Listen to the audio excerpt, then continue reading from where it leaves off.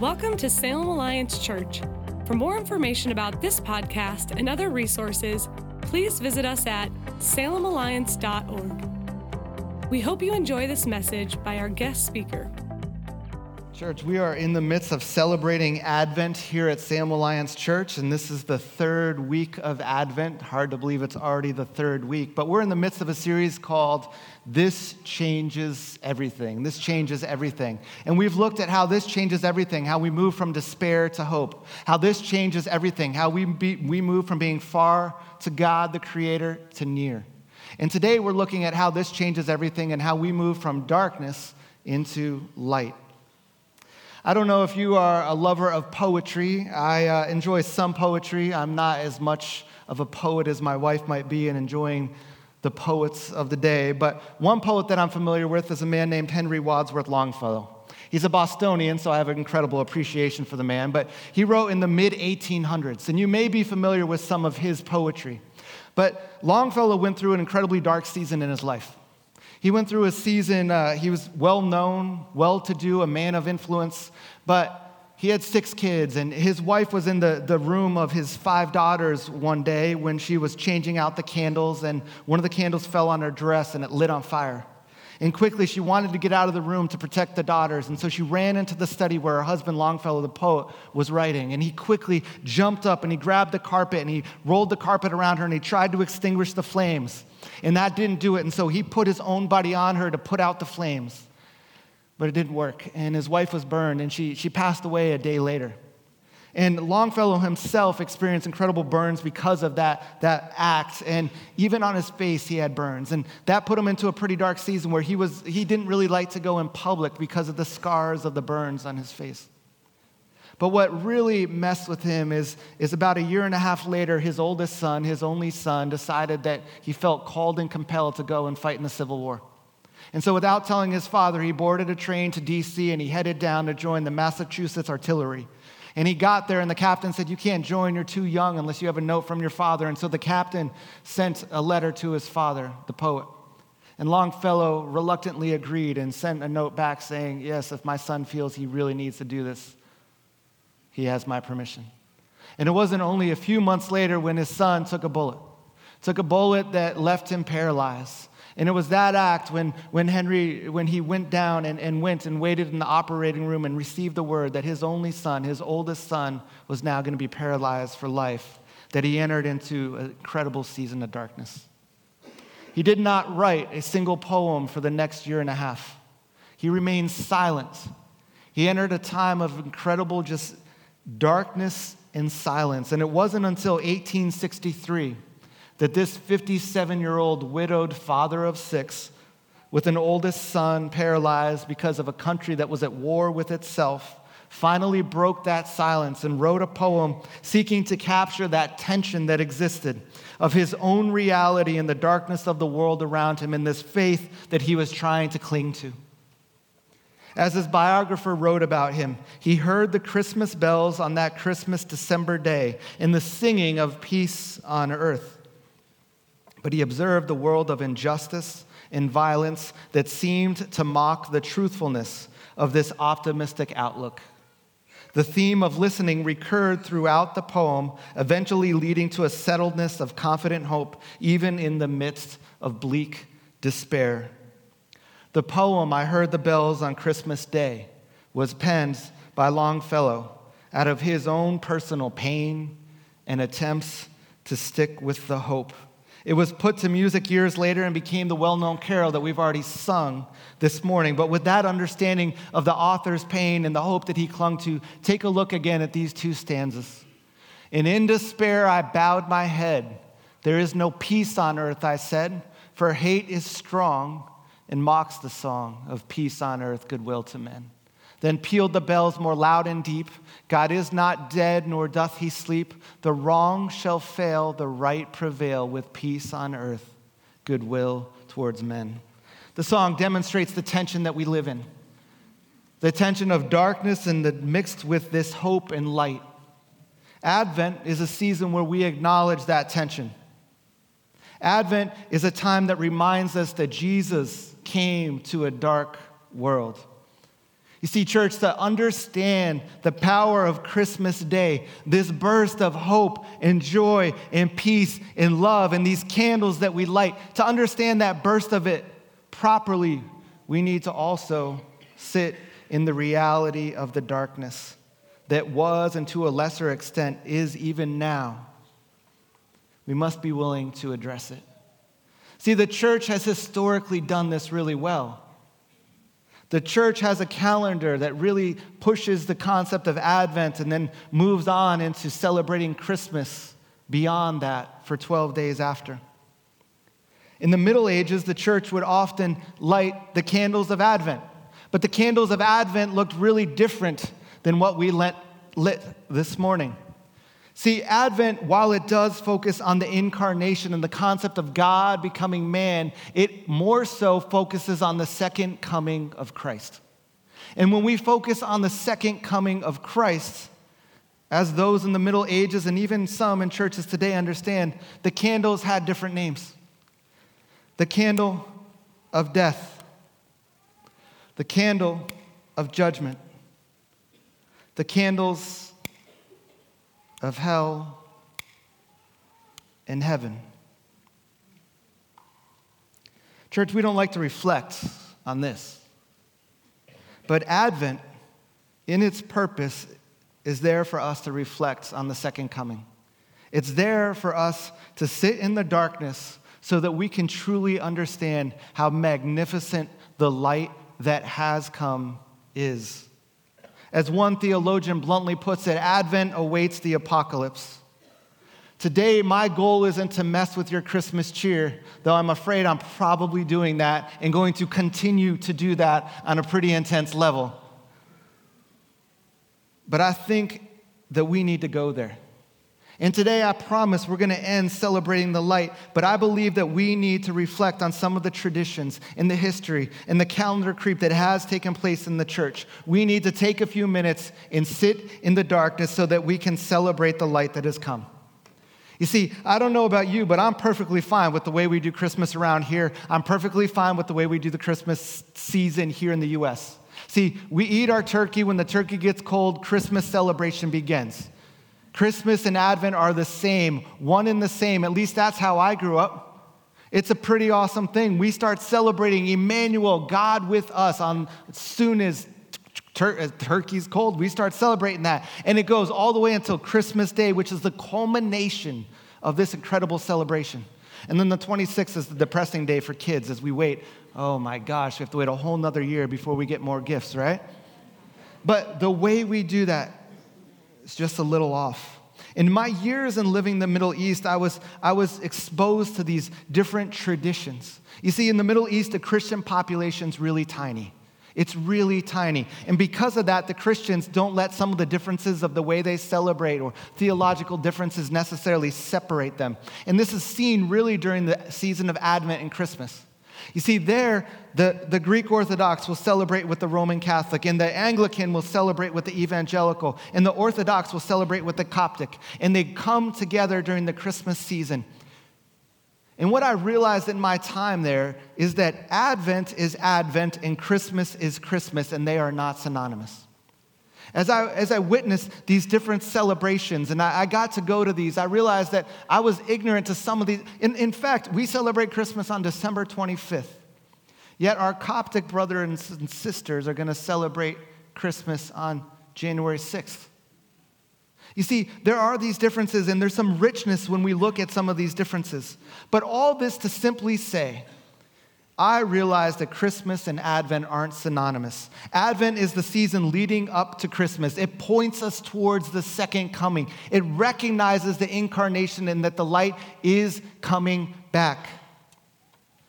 But sometimes Advent isn't as joyful as we want it to be. Sometimes it's not all about spreading Christmas cheer by singing loud for all to hear. Thank you. Some people finally got that reference. Best service. I find it all fascinating. G.K. Chesterton, he did not mince words when he said this. There is no more dangerous or disgusting habit than that of celebrating Christmas before it comes. I think he's a little intense. However, he does have a point. In order to fully comprehend what happens on Christmas Day, we have to contemplate Advent. We have to sit in the heaviness, the seriousness, and reality of this present darkness that Christ steps into. Jesus entered into a dark world, and we have to wrestle with the reality of the second coming, the judgment and the hope that accompany it. In many ways, it's like our tradition around here on Good Friday. We leave the Good Friday service in silence and in darkness so that we can properly celebrate the glorious time of Easter Sunday, the resurrection of Christ. I love what the theologian Fleming Rutledge says about it. She says, "Does Advent run backwards? The movement is from the second coming to the first coming. It doesn't seem to make sense. This season begins with the last things, these 4 words, and it ends with the nativity in Bethlehem. Shouldn't it be the other way around? Not really. The rhythm of the church's seasons turned out to be theologically profound.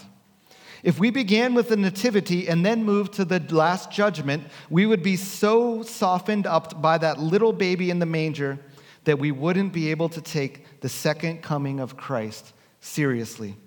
The solemn nature and awe do not lie in the fact that a baby becomes the eternal judge. Listen to this. What strikes us to the heart is this: the eternal judge, very God of very God, creator of the worlds, the Alpha and Omega, has become himself that little baby. And so today, church, on this third Sunday of Advent, we look at the passage of John 1 that concentrates on John the Baptist and points us from darkness to light. If you have your Bibles, turn with me to page 881, John 1. We'll be looking at John 1, verses 1 to 18. It's found on page 881. It's quite fascinating to me that each of the Gospels has the story of John preparing the way for the Messiah. Each one of them. And the story of John the Baptist starts off as quite a beautiful thing. I love Luke's account.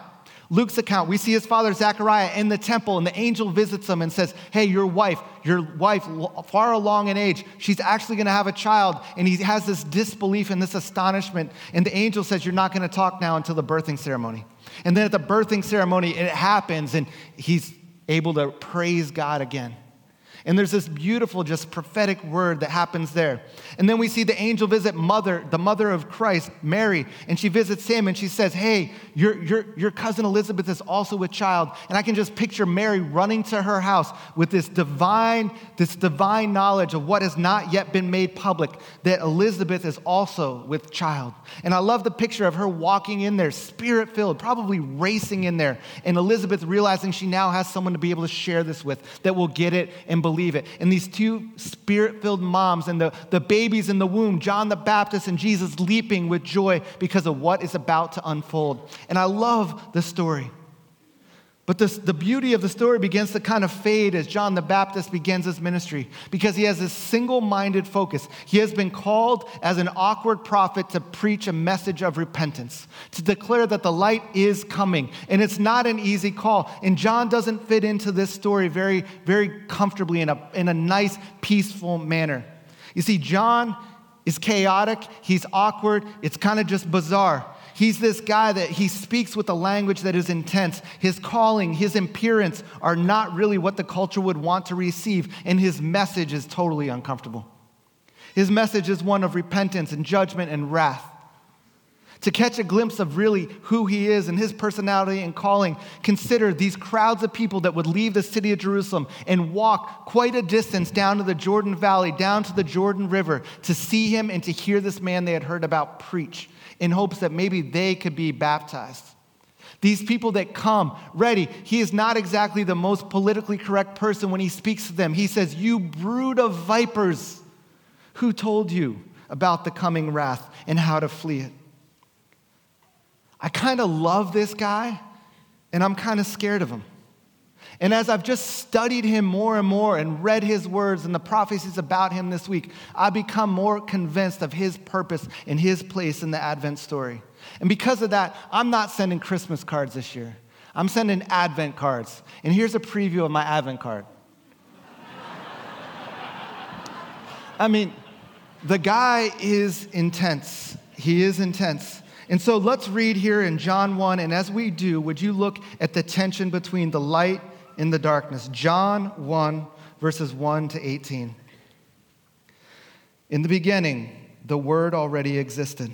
The Word was with God, and the Word was God. He existed in the beginning with God. God created everything through him, and nothing was created except through him. The Word gave life to everything that was created, and his life brought light to everyone. The light shines in the darkness, and darkness can never extinguish it. God sent a man, John the Baptist, to tell about the light so that everyone might believe because of his testimony. John himself was not the light. He was simply a witness to tell about the light. The one who is the true light, who gives light to everyone, was coming into the world. He came into the very world he created, but the world did not recognize him. He came to his own people, and they even rejected him. But to all who believed and accepted him, he gave the right to become children of God. They are reborn, not with a physical birth resulting from human passion or plan, but a birth that comes from God. So the Word became human and made his home among us.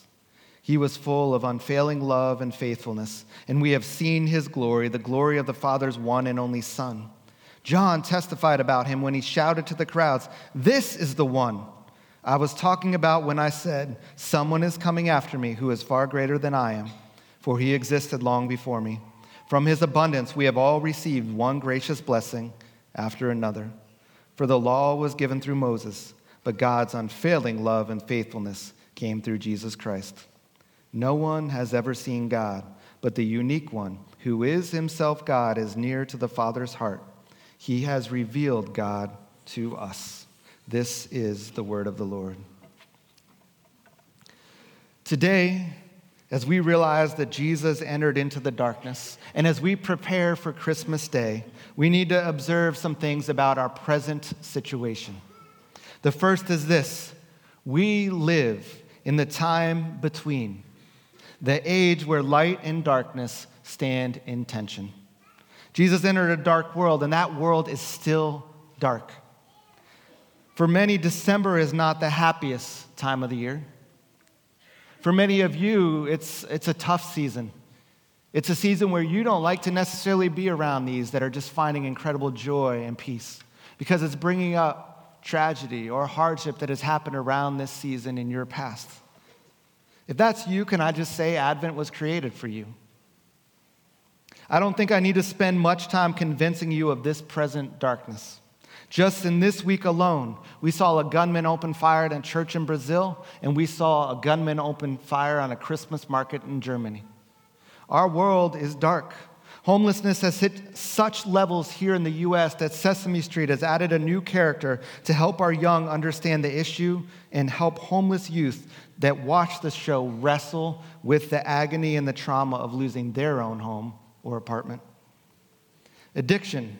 It's hit such levels that our life expectancy rate in this country has dropped for a second year in a row. Here in our own community, we ourselves have faced some difficulties. We have grieved through some very difficult and intense funerals the last 2 weeks. Church, I want to believe the lyrics of Merry Christmas. We wish you a Merry Christmas. But church, let your heart be light. From now on, your troubles will be out of sight. I'm not buying it. The thing is, they aren't. Our troubles aren't miles away. And Advent is there so that we can ponder, so we can sit in it. The darkness and the feelings are there. They're just under the surface for many of us. And we're using the cookies and the shopping and the music to keep them at an arm's length so we don't have to deal with them. But Advent is acknowledging that a God came to enter this dark world, and he brought peace and hope and love, and he's our wonderful counselor. And we can expose those things during this season. And at the same time, we realize that we still remain in this tension of realizing that hope, but not fully. Realizing that peace, but not fully. See, we live in this time in between Christ, Emmanuel, born in a manger, and the second coming. Paul in Galatians calls it this present evil age. John announces the old age of corruption and death are done, and the end is coming. but it has not yet come. Which is why in Advent we look forward to the second coming of Christ. The signs of judgment and sin are everywhere: war, racism, hatred, violence, famine, and gluttony. The evil one is having his way. And yet, at the same time, our world has been visited with a promise of hope. The promise that God, even when he seems absent from our situations, has not forgotten us, and he will not leave his creation in this current state, in this posture of tension. We are currently the church of the resurrected Lord, but the day is coming when we will be the church of the one who returned, the one who brought renewal and set up the new heaven and the new earth. And church, Advent is the season where we cry out, "How long, O Lord, how long?" It's that exact groan, it's that cry, "How long, O Lord, how long?" That anticipation of his second coming, that is the purpose of Advent. The purpose of Advent is to allow the darkness to create anticipation. To allow the darkness to create anticipation. Anticipation for his return, not just for Christmas Day. Anticipation for a longing of him to come and make things right again the way they were intended to be before sin entered. The light has come and it is coming again, yet the reality is darkness is still very much present. When we sit in that and when we think about the second coming and his return, for many of us, anticipation is not what rises up. Anxiety is what rises up. Fear is what rises up. As I lit these candles today and said those words, even in my own heart, I experienced some of that, and I'm sure you did too. But church, how do we move to that posture of anticipatory living? We need to figure out how to practically do this so that I don't just mess up your Christmas, I make your Christmas better. See, if we can learn how to do this, if we can learn in a way that we can practically live with anticipation, Christmas celebration will be incredible. Brian talked about this 2 weeks ago, and he said we need to develop an energetic expectation. Steve talked to us last week about creating moments of reconciliation, and we know that was part of John's preaching. His preaching was one of reconciliation, turning the hearts of fathers to their children and the hearts of children to their fathers. Reconciliation is part of anticipatory living. Advent is the time where we ponder John the Baptist, and we realize that his clear message, "Repent, the kingdom of God is near," was not just to prepare people for the first coming of Christ, but still is for us today as we prepare for the second coming of Christ. That concept of repentance, metanoia, it means in Greek, to reorient yourself in a new direction, to turn around. One way that we can do that and develop anticipation for the second coming is to develop a rhythm of repentance, to bring what is dark in our lives into the light. You see, we don't talk about this a lot. Partly, I think the reason we don't talk about it a lot is because we don't have a concept of what that means. What it means to receive spirit conviction and turn. You see, we think that conviction is the same as condemnation. And I think because many of us have experienced condemnation, which is the enemy saying, "You stink, you're not good enough, you messed up, have some guilt, have some shame," which pushes us from God, we don't take a chance and let Spirit, in his soft, peaceful voice, speak conviction to us. Because conviction is from the Spirit, and it is gentle, and it doesn't bring shame. It brings a gentle, fatherly love and correction. And Spirit's work doesn't stop when we're convicted. He gives us the power to turn from it. And we don't have to muster up our own strength to turn from it and repent. But I'm afraid that oftentimes our fear of hearing a condemning voice keeps us and avoids these rhythms of repentance altogether.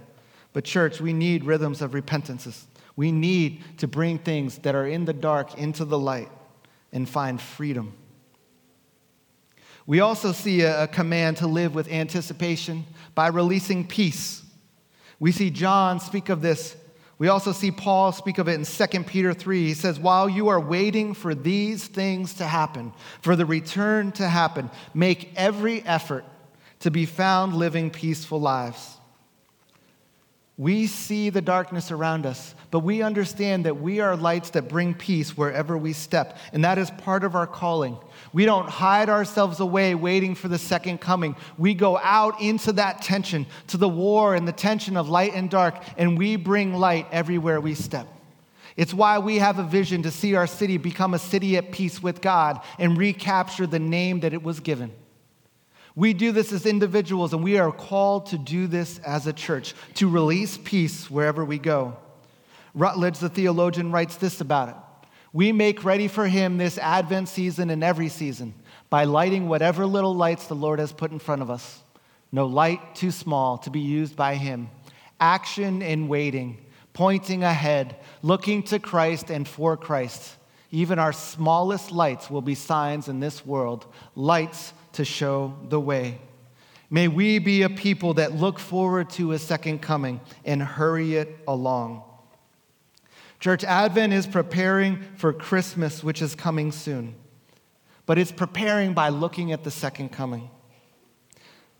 But what I love about the words that we read today is we know we do not remain in the darkness. We do not remain there. Luke 1 says, because of God's tender mercy, the morning light from heaven is about to break upon us, to give light to those who sit in darkness and in the shadow of death, and to guide us in the path of peace. Focus on the light and take hope. The darkness has not and will not overcome it. The future is bright. The light has come. Church, we get to celebrate that the light has come. A thrill of hope. We, the weary world, rejoice. The light of the world is and will lead us out of darkness. As Isaiah declared, as we read earlier, that time of darkness and despair will not go on forever. The people who walk in darkness will see a great light. For those who live in the land of deep darkness, a light will shine. For unto us a child is born, a son is given. The government will rest on his shoulders, and he will be called Wonderful Counselor, Mighty God, Everlasting Father, Prince of Peace. I get Mighty God, I get Everlasting Father, I get Prince of Peace, but Wonderful Counselor is what sticks out to me. Because when we walk in the Advent, we cannot forget that he comes, and he is our Wonderful Counselor. He will rule with fairness and justice. Amen. The light has come and is coming again. Celebrate the light. Christmas ushers in the season of light, and we celebrate with lights. I love Christmas. I love the Christmas candles. Not really these ones, but I love those ones. I love the lights that we hang on our trees and our yards. I love the luminaries. I don't know, I haven't seen a lot of them here on the West Coast, but growing up in New Jersey, our street would look like this.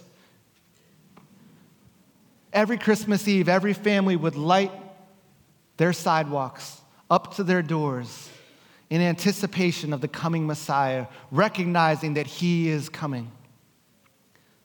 Can I encourage you, this Advent, this Christmas, pause and take in the power of the lights around you. Don't take them for granted. The light has come.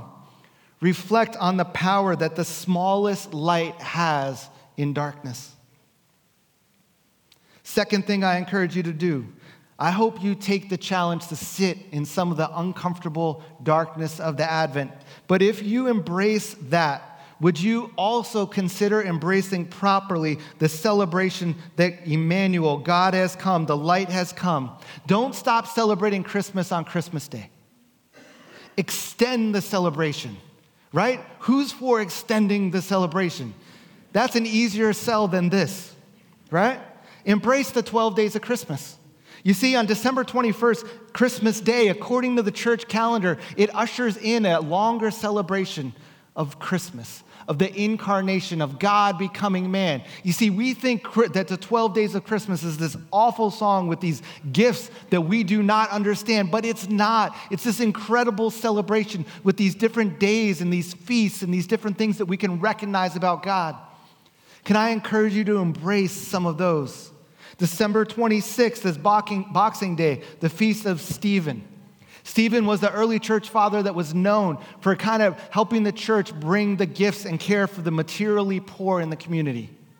Can I encourage you on December 26th, instead of waiting in the long lines to return the gift that you really can't believe they got you, or going to pick up the proper size batteries for that toy you bought your kid, would you consider getting together with people and serving those in our city? Would you consider having people over for a meal and praying peace into and over our city? If that's not your deal, go ahead, celebrate January 6th, Epiphany. Celebrate the Three Kings Day. What an incredible day. It's the 12th night. It's the ending of the celebration. Celebrate, throw a feast, have people over and recognize that we have been called to realize that He came and He has empowered us to bring light to the world. Another way that you could celebrate that is by chalking the door. Has anybody heard of chalking the door? This is an interesting concept. Not many people have heard of it, but they do it in different parts of the world. And simply, you take chalk and you write on your door. That's why it's called chalking the door. And you write 2020 CMB 19. This picture's from last year. Couldn't find any from this year because it hasn't happened yet. And you put crosses either between the C, the M, or the B, or at the ends. Consider just you starting this simple practice in your family. See the C, the M, the B. For Three Kings Day, those are the initials of what we think the names were of the wise men. But also it stands for, in Latin, it stands for, may Christ bless this house.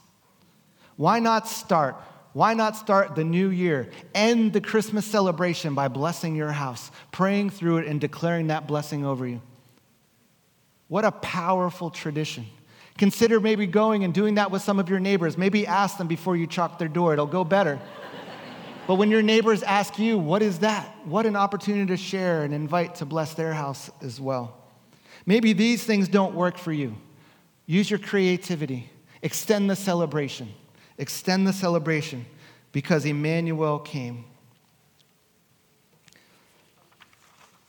As we close today, church, understand that Jesus entered the darkness.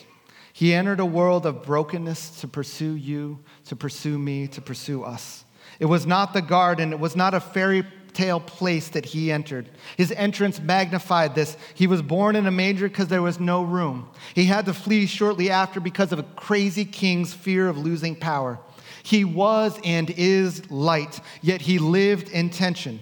A tension that we now reside in ourselves. Let darkness spur anticipation of His return. Let it spur that anticipation.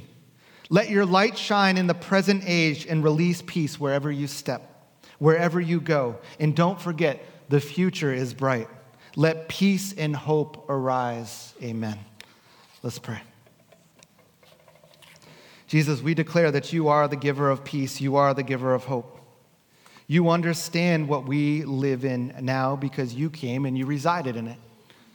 We declare that is true. So we thank You for coming as a helpless baby. What a gift that is. And Lord, in this Advent season, would You give us the courage and the confidence to walk in the realities that are? Lord, as people in this room let those feelings arise, I declare that You are the counselor, You are the comforter, and I pray that You would bring peace to their lives in the here and now. But Lord, we also look forward to Your second coming. We look forward to it, and I pray that hope would arise as we look forward to it. Help us to embrace Advent so we can celebrate Christmas in an incredible way, the burst of hope and joy and peace and love. In Jesus' name, amen. Salem Alliance Church is a community of Jesus followers located in downtown Salem, Oregon, and we are passionate about our city being a city at peace with God. If you have a request that we could pray for, please email us at prayers@salemalliance.org. You can view today's entire service online at livestream.com/Salem Alliance.